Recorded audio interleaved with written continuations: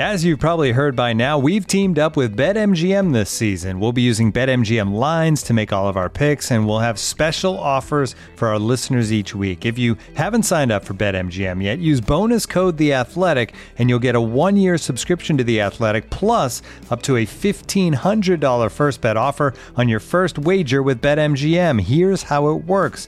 Download the BetMGM app and sign up using bonus code The Athletic. Make your first deposit of at least $10. Place your first bet on any game and claim your voucher for a 1-year subscription to The Athletic.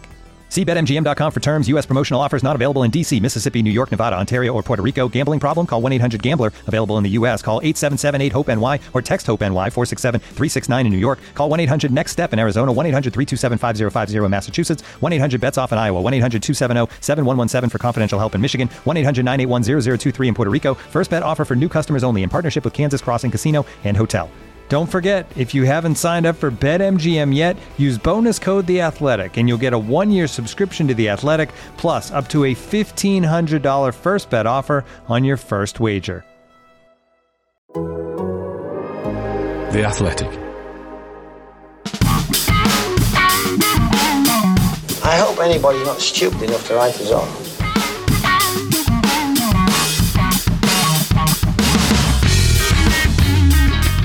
It's Two Stars, the Nottingham Forest podcast from The Athletic. Every week we delve into all the big news and notes from Trent's side in the company of those who know and love the club. In this episode we'll talk transfers, be they modestly or otherwise. We'll react to the FA Cup draw, look ahead to a couple of crucial league games and ask, did they really play for Forest? Available for free wherever you get your podcasts and ad-free on The Athletic. This is Two Stars. Yes, hello there, listener. Whether you're a first-timer or a long-timer, you're very welcome to join our weekly chat/group therapy session on the world's greatest football team. I'm Matt Davis-Adams, a Forest supporter and a broadcaster. Paul Taylor is the Athletic's Forest correspondent, still basking in last week's Boateng-based glory, presumably, Paul. I still can't get over it myself. You know, I'm feeling a slight sense of pressure about repeating that this week. I can almost guarantee that it won't happen again for many, many weeks. But we'll always have George Boateng. We'll always have George. Also with us, a writer and broadcaster for The Athletic, a collector of Forest mugs, the Glamazon, Nick Miller. Hi, Nick. The Glamazon, that's a wrestling thing, isn't it? Glamazon. Is that? Yeah, is that it's going to be this way every week, yeah. Okay, great, okay. I'll take it. Hello, Matt, how you doing? I'm all right, thanks. I was thinking of an opening quiz question to settle us in. I thought it might be Lion-based, given Forest are playing at Millwall, but then it occurred to me, a lot of the Championship clubs have animal-related nicknames, but how many is the question? So 24 teams. Nick, how many of them do you think have animal-based nicknames? Oh, are you going to get us to name them, or am I just? No. You can just have a stab in the dark. If you both have a similar guess, then we'll come down to naming. But I'm going to say 8. Okay, Paul. Any advance on 8? Just to be awkward, I'm going to say 9. Oh, well, you're the closest, but neither of you are right. It is actually 10, according to my count. That being the Bees of Brentford, the Robins of Bristol City, the Bluebirds of Cardiff, the Rams of that lot, the Terriers of Huddersfield, the Lions of Millwall, Canaries of Norwich, Owls of Sheffield Wednesday, Swans of Swansea, and the Hornets of Watford. A lot of birds there. A lot of birds. It's this kind of stuff, listener, that you definitely won't get if you sign up to The Athletic for just £3.99 a month for the first 6 months. You'll enjoy unrivaled coverage of your club in 2021, as well as ad-free podcasts via the app. Just go to theathletic.com/forestpod for all the info. Right, it's January, which means the sales are on. We'll talk transfers next.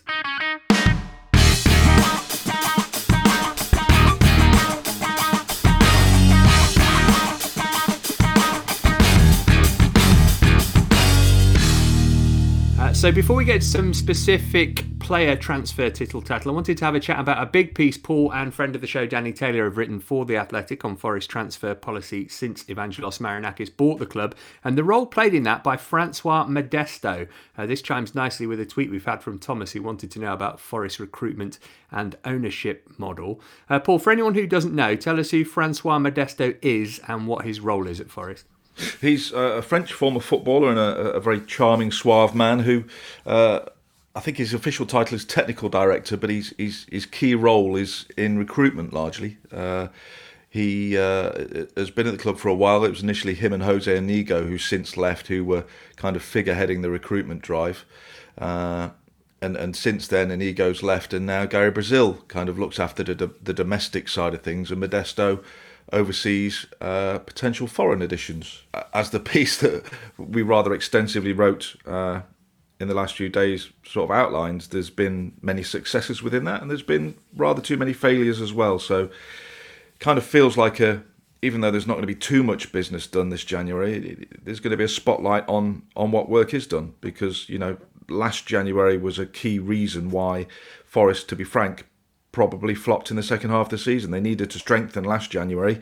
They didn't do it. They probably ended up weaker. You know, they went into the window looking at players like Dwight Gale, Grzycki and Luke Freeman last January, and ended up with Adama Diakhaby, Gaten Bong and Nuno da Costa, which, you know, to be blunt, didn't really add a lot, did it? Gaten Bong, I still think, might be better than we saw on his debut, certainly, and he's had a few better performances recently.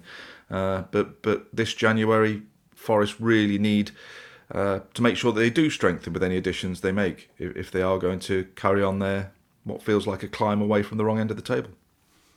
In terms of Modesto, he does a similar role at Olympiacos, doesn't he? And that kind of creates a conflict of interest. You know, Forest end up getting players that Olympiacos don't want.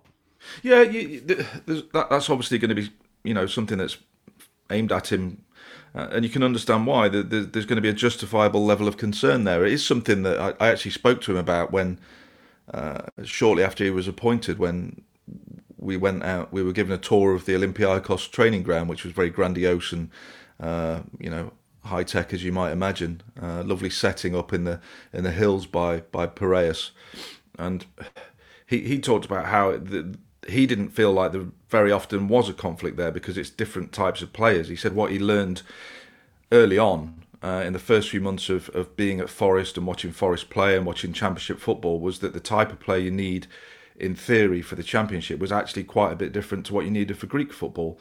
And having watched those couple of friendlies with against Olympiacos and Atromitos, you could kind of see that there was a bit of a difference in the style of play, not least because Olympiacos absolutely trounced Forest, but that's a different matter altogether. His argument was a reasonable one, but I can also see why people would have concerns if he finds an absolute belter of a young player, for example, playing in France at the age of 19.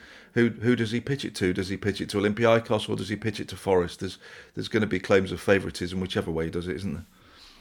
There are, and speaking of concerns, Nick, I'm sure you shared mine reading the piece about the haphazard approach to transfers over recent years under this ownership and under Modesto's watch, if you liked it, certainly to some extent. So, some of the players named as being linked with Forest, entirely unrealistic. You know, Calvin Phillips, Reece James, maybe they could have got him when he went to Wigan, but Stuart Dallas, were Leeds ever going to sell him to Forest? Peter Crouch, who retired a couple of months later. That to me feels like somebody who doesn't know the market particularly well, plucking out names that he's heard of. Yeah, it's the scattergun nature of it that I found most concerning. It's like, I know it can be, it's always quite restrictive to just sort of say, okay, we're only going to go for, you know, young players from League One and League Two and develop them, or something along those lines, or, you know, adhere to a strict policy.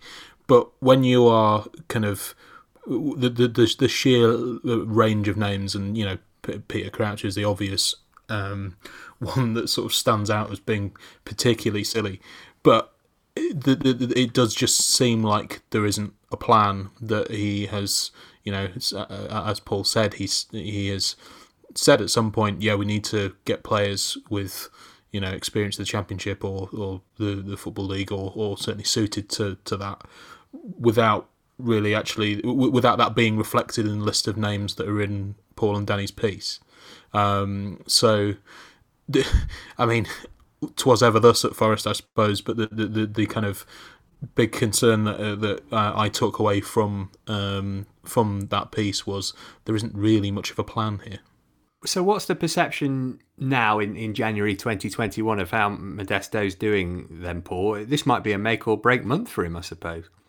To be entirely blunt, looking back at the summer after the failures of last season and the way that the campaign imploded, and as we mentioned, the January recruitment was part of that. There was this big showdown meeting in Athens where they kind of had a post-mortem about where things went wrong, and you kind of presumed that would lead to somebody carrying the can, that would lead to somebody leaving, that would lead to somebody paying the price, to be frank, and it didn't. Sabri Lamouchi hung on to his job. He only lasted 5 or 6 games of the following season, of course, but so did Francois Modesto, and the end result of that meeting was a plan that it did end up with Forest making 12 and 12 new additions, and then 13 when Anthony Knockaert arrived after Chris Hughton's appointment. I don't see how they could have sat down realistically in that moment and decided that Forest needed 13 new additions. That's what not concerns me, but that's where the mistake came about for me. They probably needed 4 or 5 quality new additions, and they did make some good additions in the summer. People like Scott McKenna and Loic So and Lyle Taylor. There have been good additions. Even Cyrus Christie, I think I'm not saying he's amazing, but I think he's a reasonable addition. I think they did make some good additions within the signings they made. Harry Arter as well. I still believe he's going to show that he's better than he's shown so far. But they didn't need to make as many signings as they did. They created a mood of chaos with 13 new additions added to a dressing room that was already well stocked. That's where things didn't make sense for me, and that's where I think Chris Hughton came in and found himself having to try and work amid that chaos and try and calm things down a little bit. That's where the problems all started for Forest this season for me.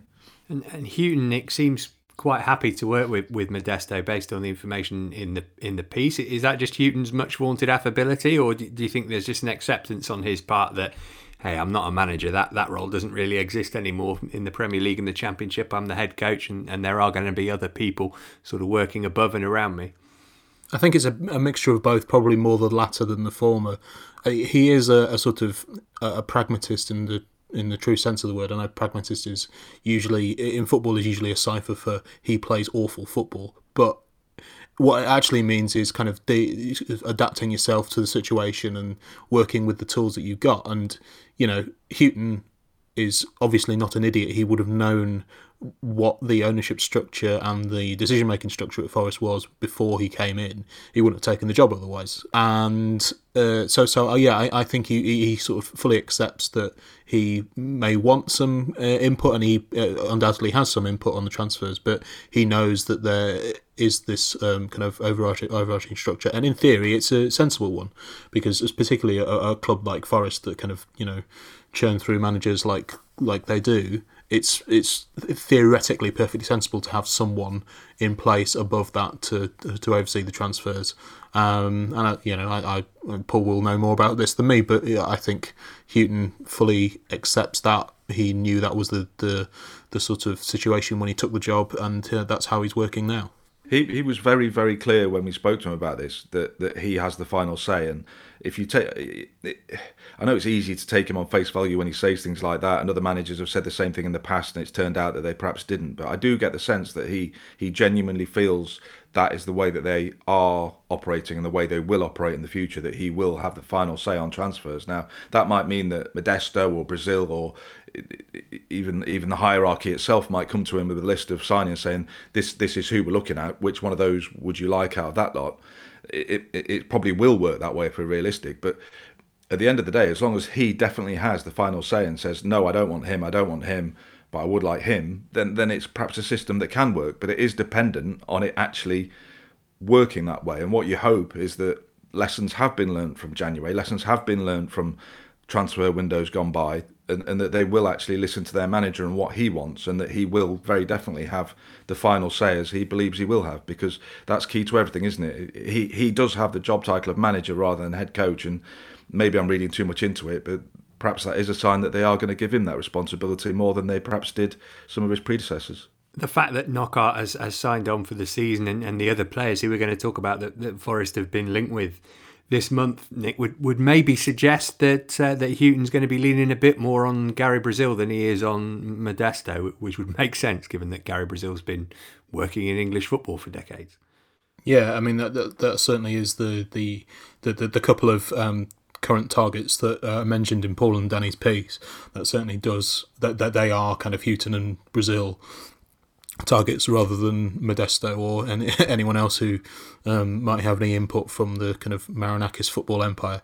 We will discuss this later on, but as we record, Ben Whiteman has just signed for Preston, so that's and having kind of had a look at him, that's it's pretty disappointing that that Forest weren't more strongly in for him, or they kind of couldn't beat Preston to his signing. But yes, certainly they do seem to be targets with a slightly more Brazil/Houghton focus than anyone else. Well, let's have a look at those players that Forest are linked with now, and then we'll move on to some players who've left the club over the last week. As Nick mentioned, Ben Whiteman touted as a potential signing, but has gone to Preston. And Paul, you've also said Filip Krovinovic and Luke Jephcott could be potential incoming players. Krovinovic currently in the Premier League on loan at West Brom, and Jephcott having a really good season at Plymouth. Any update on how realistic moves for either of those two are and whether they're likely to come off?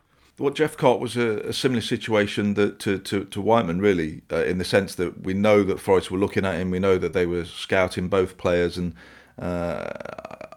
if I'm honest, as I tried to outline in the piece, that when we spoke about Whiteman for the first time, I never got the sense that Forest were seriously bidding for Whiteman. He was just somebody they were watching, and was clearly... I mentioned his name purely because it felt like he was very much evidence that Gary Brazil was having an impact, that he was, coming up with players like this, that he was finding up and coming targets from lower levels, which is perhaps a direction that Forest might explore more. To be entirely frank, they've tried the pathway of getting players from Greece and far-flung other places, the likes of Da Costa, and I actually think Guerrero and Cafu are actually okay. I don't think they're bad at all, but if you look at players like Whiteman, there's got to be value there in him. I think he's gone to Preston for like £1.5–2 million. You're not going to lose a lot of money if it is a gamble signing somebody like him, but it's a gamble that's done with foresight and evidence. And when you look at his performances in League One, there is a suggestion there that if he can make the step up to the Championship, he would be a very good signing. And it's encouraging that Forest are looking at players like that, and Jephcott as well. He's really mixing it up well for Plymouth, scoring a lot of goals. And if they were to take a punt on a player like that, I think fans would naturally give them more leeway, a little bit more patience, and a little bit more time to settle, just because it would be a change of pace. And last time Forest did it, last time they got somebody from League One who was scoring a lot of goals, it was Britta Assombalonga, and that worked out quite well. So maybe it's time to have a change of tack and listen to Gary Brazil a little bit more when he comes up with players like that. The lad from West Brom, after a long rambling answer, I think he's probably the most likely one to join, but it all depends on them deciding whether to let him go or not, and let him go back to his parent club, and Forest will presumably then take him on loan. We'll see there. One thing I can tell you about this morning is that all this talk in the Scottish press about Shane Duffy coming to Forest isn't true. Forest have got a lot of central defenders already, to say the least, and I don't think they've got any plans to add another one in January. If they are going to add it, it'll be in midfield or in the attacking midfield area rather than in the central defence, where they've already got 17 options as it is. Well, that's good news. He wouldn't be an upgrade, really, Nick, would he? I don't think. He's been absolutely dreadful since Celtic have been a bit, obviously, in many respects, have been a bit of a clown show for most of the season, but he has been awful for them. So, yeah, perfectly happy with the centre-back options we got. Perfectly happy not to bring in Shane Duffy as well.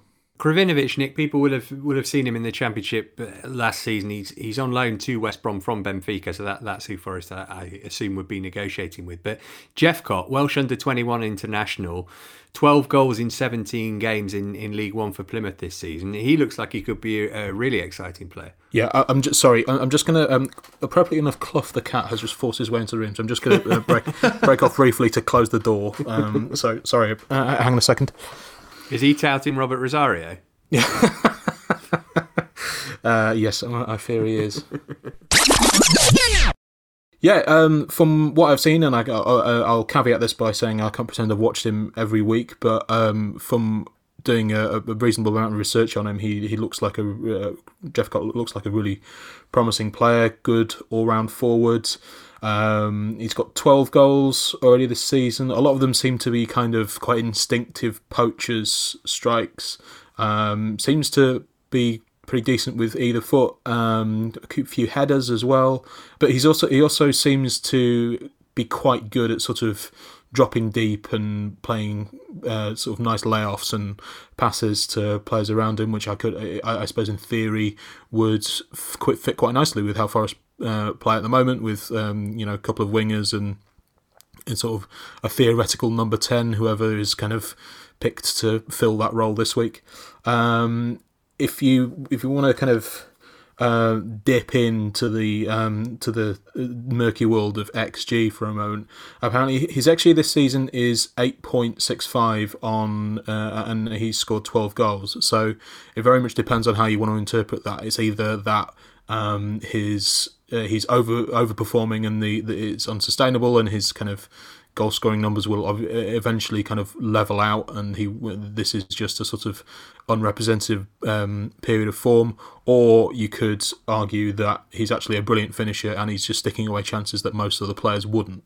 But you take those stats as you will. From the kind of eye test, he looks like a very promising forward. Not huge. I think he's about 5'10", 5'11", but he seems kind of fairly robust and able to play a kind of couple of different roles in that kind of centre forward position.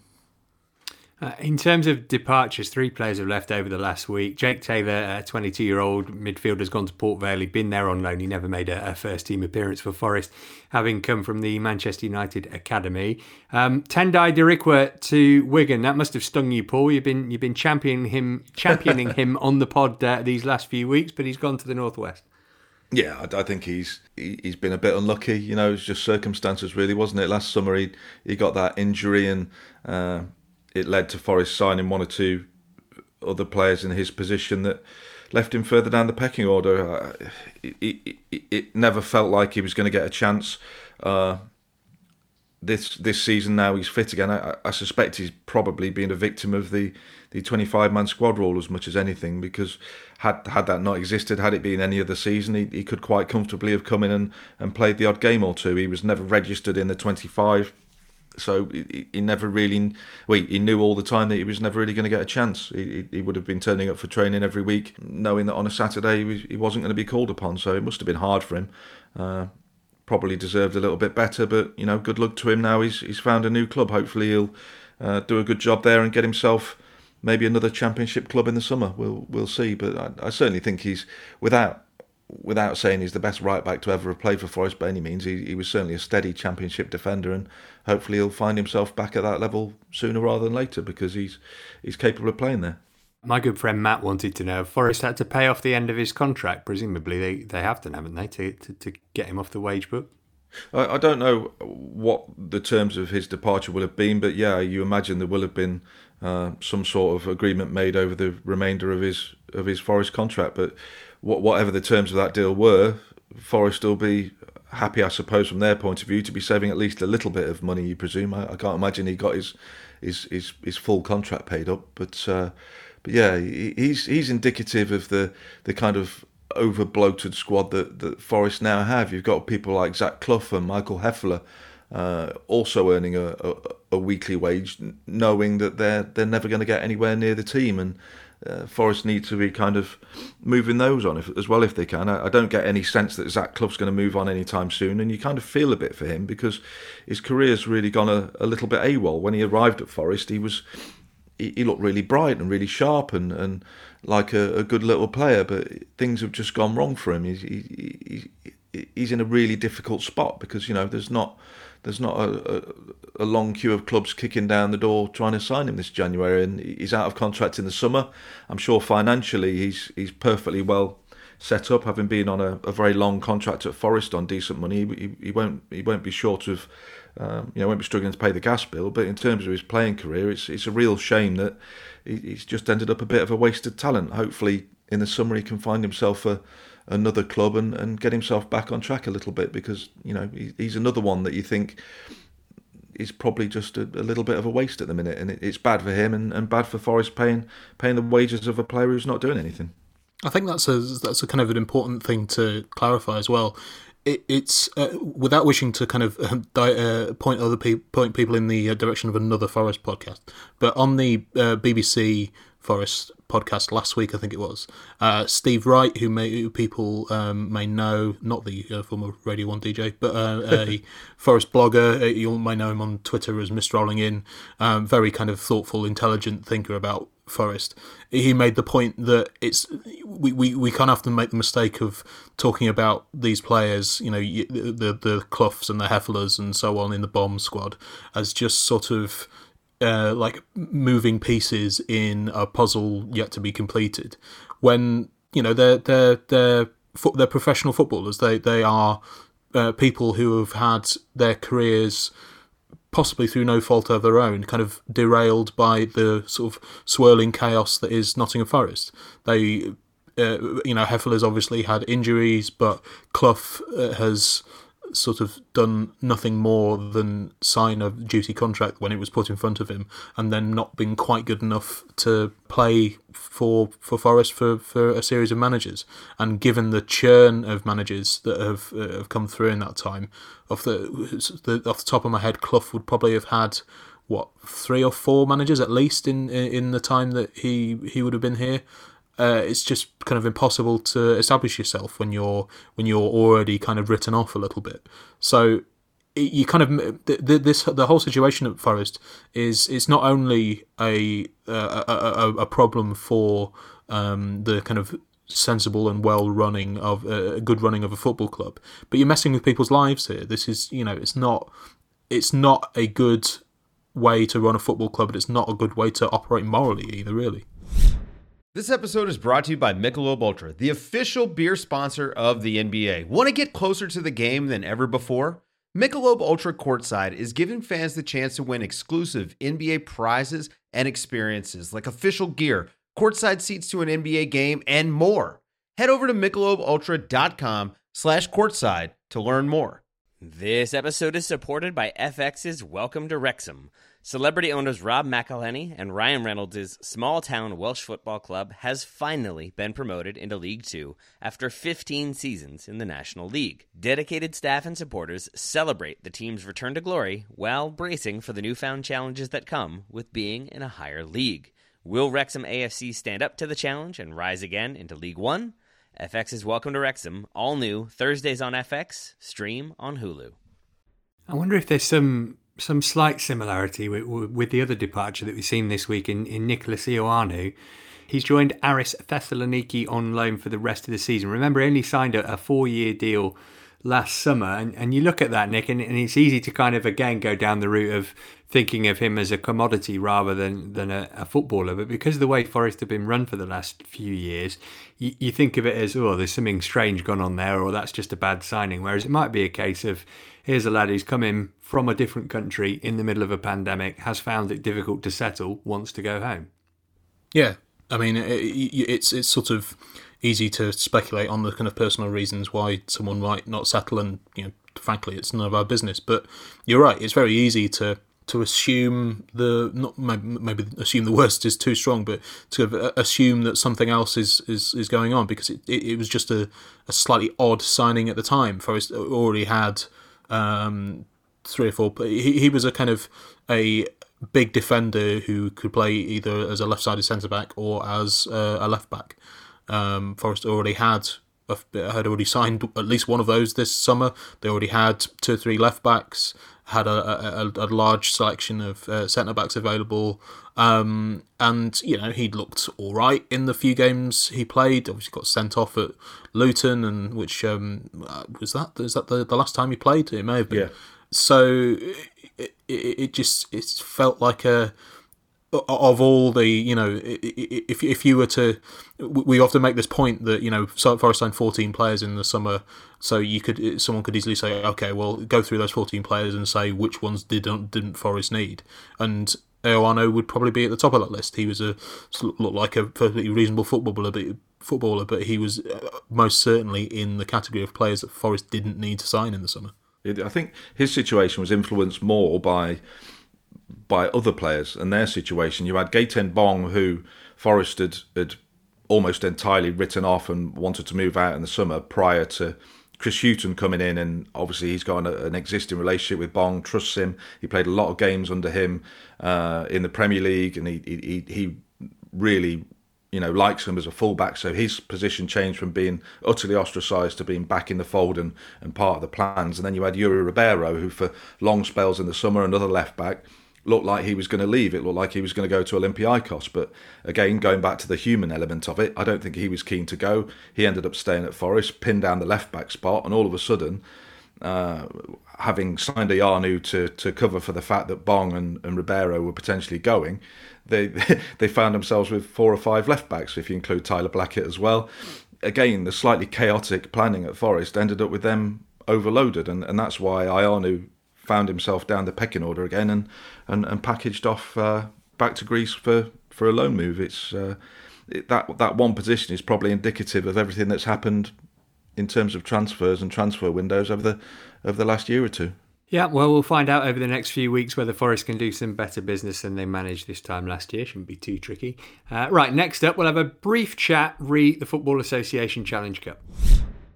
Looking for an assist with your credit card, but can't get a hold of anyone? Luckily, with 24/7 US-based live customer service from Discover, everyone has the option to talk to a real person anytime, day or night. Yep, you heard that right. You can talk to a real human in customer service at any time. Sounds like a real game changer if you ask us. Make the right call and get the service you deserve with Discover. Limitations apply. See terms at discover.com/creditcard. Well, isn't my face red? I predicted a typically underwhelming Forest FA Cup campaign, only for the Reds to go and beat Cardiff and make it through to round 4. Briefly on that game, Paul, fair to say Forest rode their luck and we're pretty grateful that Cardiff didn't pick their first choice strikers. I think it was a fairly even game, if I'm honest. It wasn't a classic by any means. I think that's something of an understatement. In fact, it was a terrible game, but Forest did enough to get the job done. A nice early goal. How often have we seen that this season? Lyle Taylor scoring after 3 minutes, and yes, there were spells in the game where Forest were hanging on a little bit, but you never felt like Cardiff were going to overwhelm them. To be fair, and having made 8 or 9 changes to his team, I think Chris Hughton will be quite pleased with the way his afternoon went. He got the chance to rest a few players, got the chance to have a look at a few others and give them a run out, and he probably had a few performances in there. Scott McKenna probably among the biggest of them that has given him a bit of food for thought for his team selection when it comes to playing Millwall. I mean, I don't know what he'll do, to be honest. It's a really tough one because Tobias Figueiredo has come back into the side following a bad run and done pretty well in the last 3 or 4 games prior to Cardiff, and it's a really tough choice. Personally, I'd stick with McKenna because he balances things out, being able to play on the left side. Worrell can move back across to the right, and they just feel like more of a natural pairing rather than Worrell having to play on the left. But I don't envy being in Chris Hughton's shoes when it comes to his team selection for this weekend. So after this weekend, as a reward for beating a side from South Wales, Forest handed a 4th round tie against a team from South Wales. They'll play Swansea at the Liberty Stadium weekend of the 23rd, 24th of this month. Nick, we could apply all the same caveats we did to Cardiff with this one. 2 teams with other priorities, etc. Does the fact that you get to host Man City offer any incentive, or does it just make you think, well, if we win this game, we're only going to go out in the next round anyway? I mean, maybe. Cheltenham might beat Man City, we should say, of course, in the 4th round. Yeah, I mean, sort of continuing the sort of downbeat note that we talked about the FA Cup last week. It's only a sort of it's a theoretically exciting potential game, but is it that exciting when none of us are going to be able to? Well, Paul might be able to go, but the likes the mere civilians like you and me, Matt, we won't be able to be there as fans.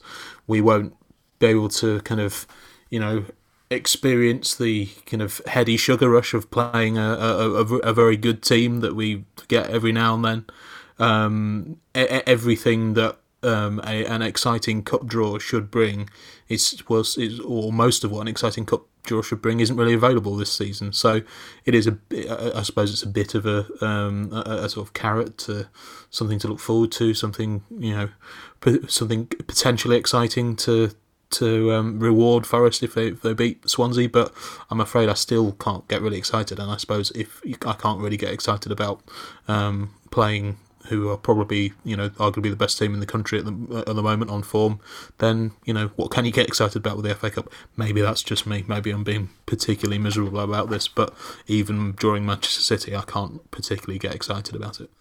Well, before the Cup returns, Forest have got 2 big league games on the horizon. We'll preview those matches next.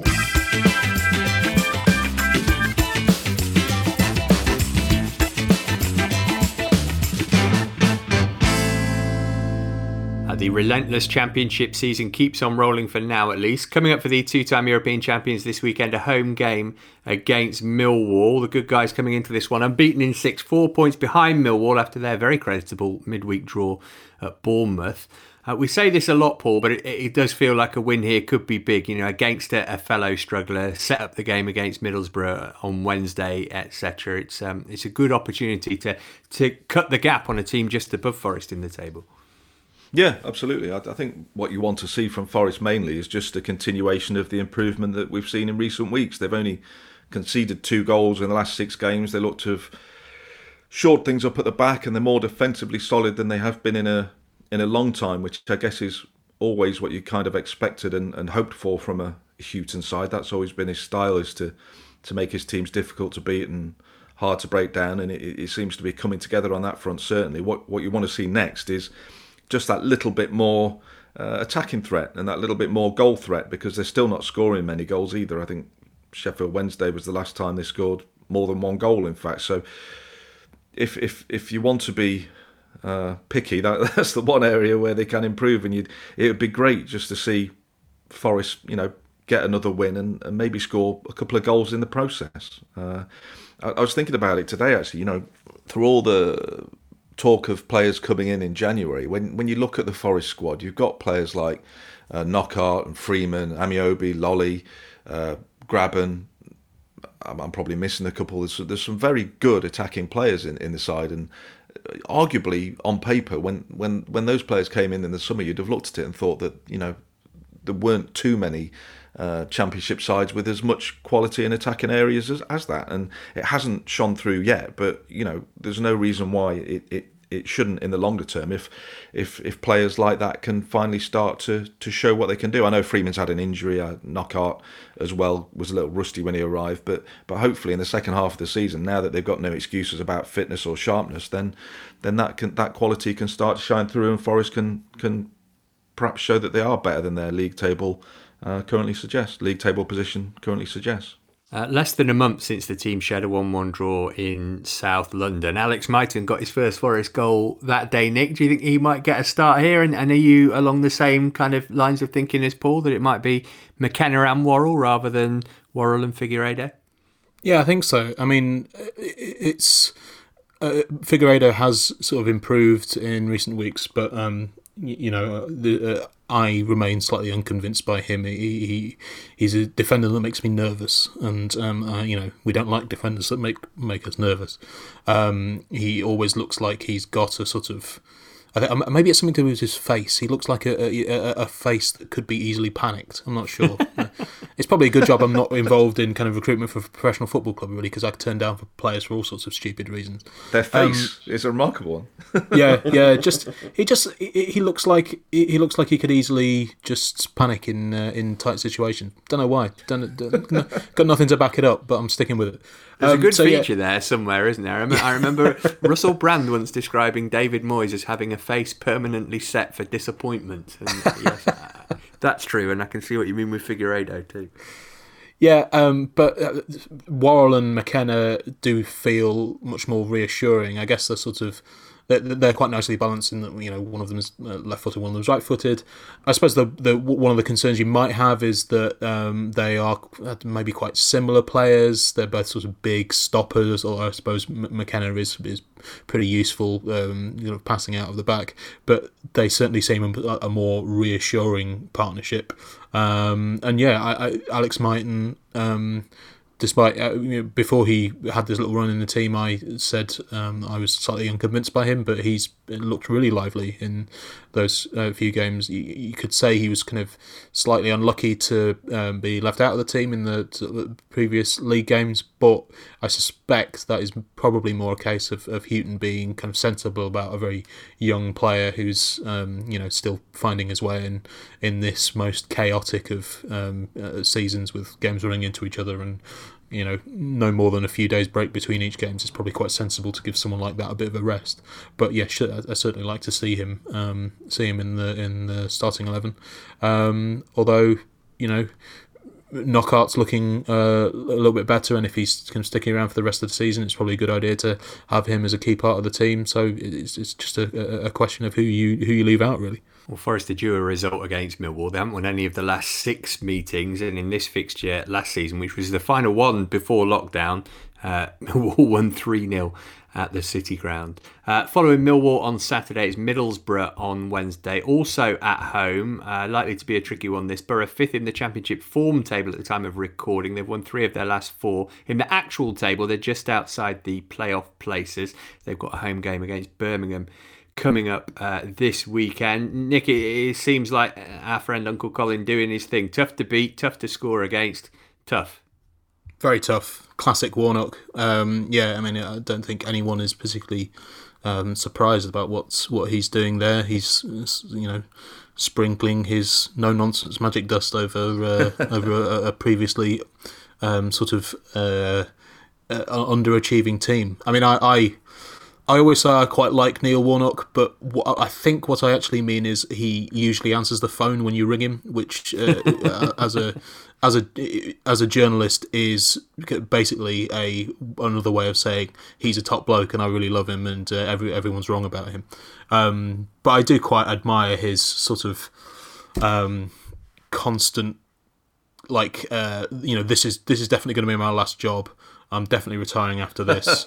I'm gonna go and live in Dorset with Sharon for the rest of my life, kind of thing. He's broken a lot of promises to Sharon over the years, hasn't he? I think. Yeah, and but he always, every single time he comes back, he will say a variant along the lines of, "Well, Sharon was sick of me nut kicking around the house. She was happy to get rid of me." Again, I've gone on a slight tangent there, but Middlesbrough doing pretty much exactly what you'd expect a Neil Warnock side to be doing. Yeah, and they've got some good players as well. Dale Fry seems to be having a good season. Duncan Watmore looks like a really good pickup too. Just finally on Warnock, Paul, you might know this. He's not a popular figure with Forest fans, but he has been linked with the job a few times. Has he ever come particularly close to taking it? Yeah, he came very close to taking it under Fawaz Al-Hassawi. He was offered it, and I think it went further than that. I think an agreement was close to being reached, and there was some strange fallout. I'm not sure what it was all over. Fawaz and Neil Warnock. I was going to say, Fawaz falling out with someone for no particular reason. Stop it, Paul. You're right. Forest fans don't like him, but I think, I don't know, and I sense we'll never know, but I think they'd probably change their minds had he actually been Forest manager at any point. I think he's one of those managers that you love if he's yours. He's like a modern day David Speedy. If he plays for you, you love him, but if he doesn't, you absolutely despise him. So I think Warnock's the management version of that, and I think it's a shame because he was fantastic across the river at Notts County. He was probably the master of their greatest period in recent history, when lots of us who watched Notts in that period thought that was it, that top flight football was going to be the norm for those at Meadow Lane. As we found out, it didn't quite turn out that way. So yeah, it would have been nice to see if he could have delivered similar success on the opposite bank of the Trent. And part of me thinks he probably would have done, just because wherever he goes, he does generally tend to do quite a good job. And with the resources he would have had at Forest at the time, who knows how it would have turned out. And we'll never know. So maybe we can file that under Forest regrets. It's a big old file. The last thing that I want to talk about on the Middlesbrough game, Nick, or the last person I should say, is Britt Assombalonga. I wonder, did Forest actually get the better of the deal to sell him? When I initially thought about that, I thought, well, yes, obviously. But then I looked at his numbers, 15, 14 and 11 league goals in his 3 full seasons at Borough, just 4 this time around so far. Not dreadful numbers, but as has been borne out, not fire you back to the Premier League numbers. Yeah, I mean, it's always slightly difficult to.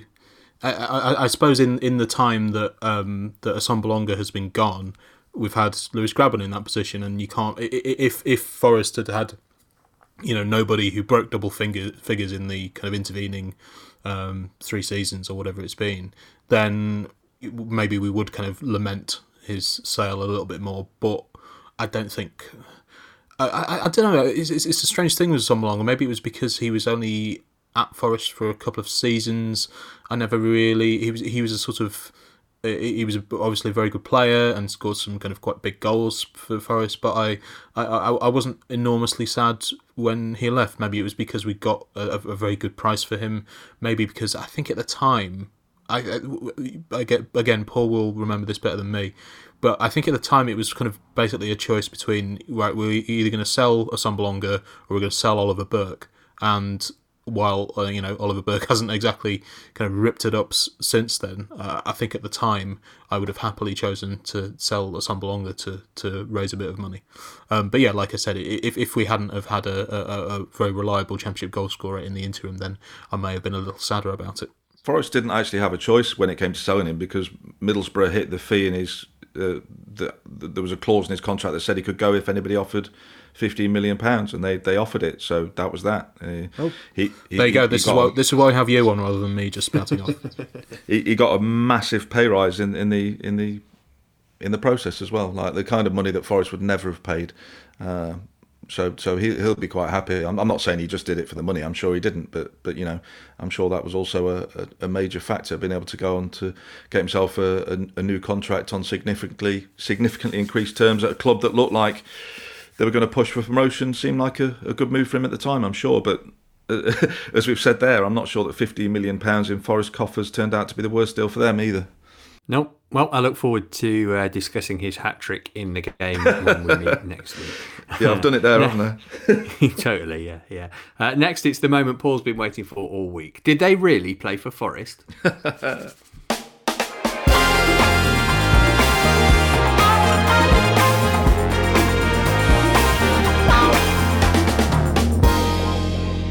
Long-time listeners will know how this works. Nick gives us a series of clues about a Forest player who underwhelmed in his time in the Garibaldi. Paul and I try to guess their identity. Sensationally, as we mentioned, Paul got George Boateng on the first clue last week, having been absolutely hopeless at the game previously. Yep. Nick, do you want to kick us off for this week? Yeah, I don't know if it would have been listeners could pick it up there, but I think I heard over the line there the sound of Paul actually rubbing his hands together at this. Having pulled that remarkable answer out of the bag last week, you can understand why the boy's confident. No, there's no confidence here, trust me. All right. So, as ever, we've got 5 pieces of information. The most difficult first, probably the easiest last. The guys have got to guess who this forgotten yet famous player who played for Forest was. So, the first clue. Who am I?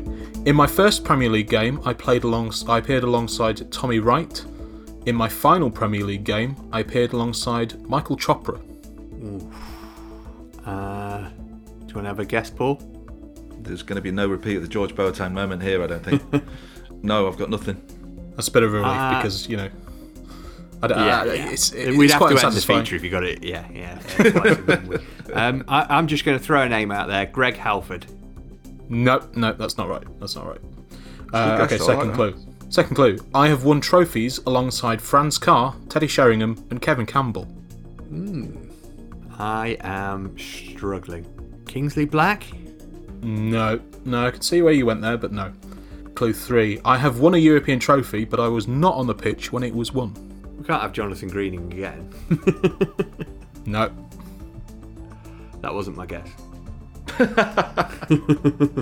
I'm definitely returning to form here. I think we can define George Boateng as me putting one in off my backside last week because I've got nothing. I can't even fire a shot over the bar.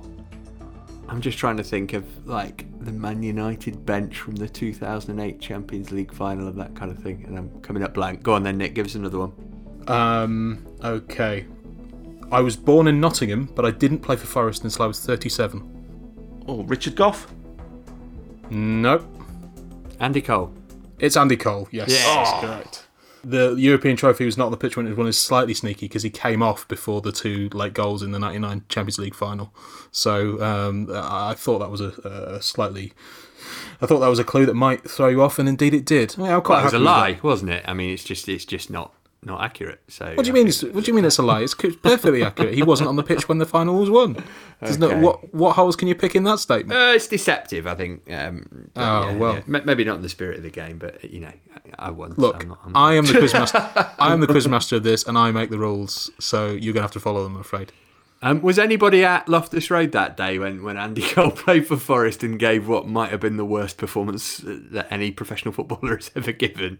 No, I wasn't there. I was at Preston. I think he only played about 10 games, and one of them was Preston. Rubbish, wasn't he? He just was so disinterested.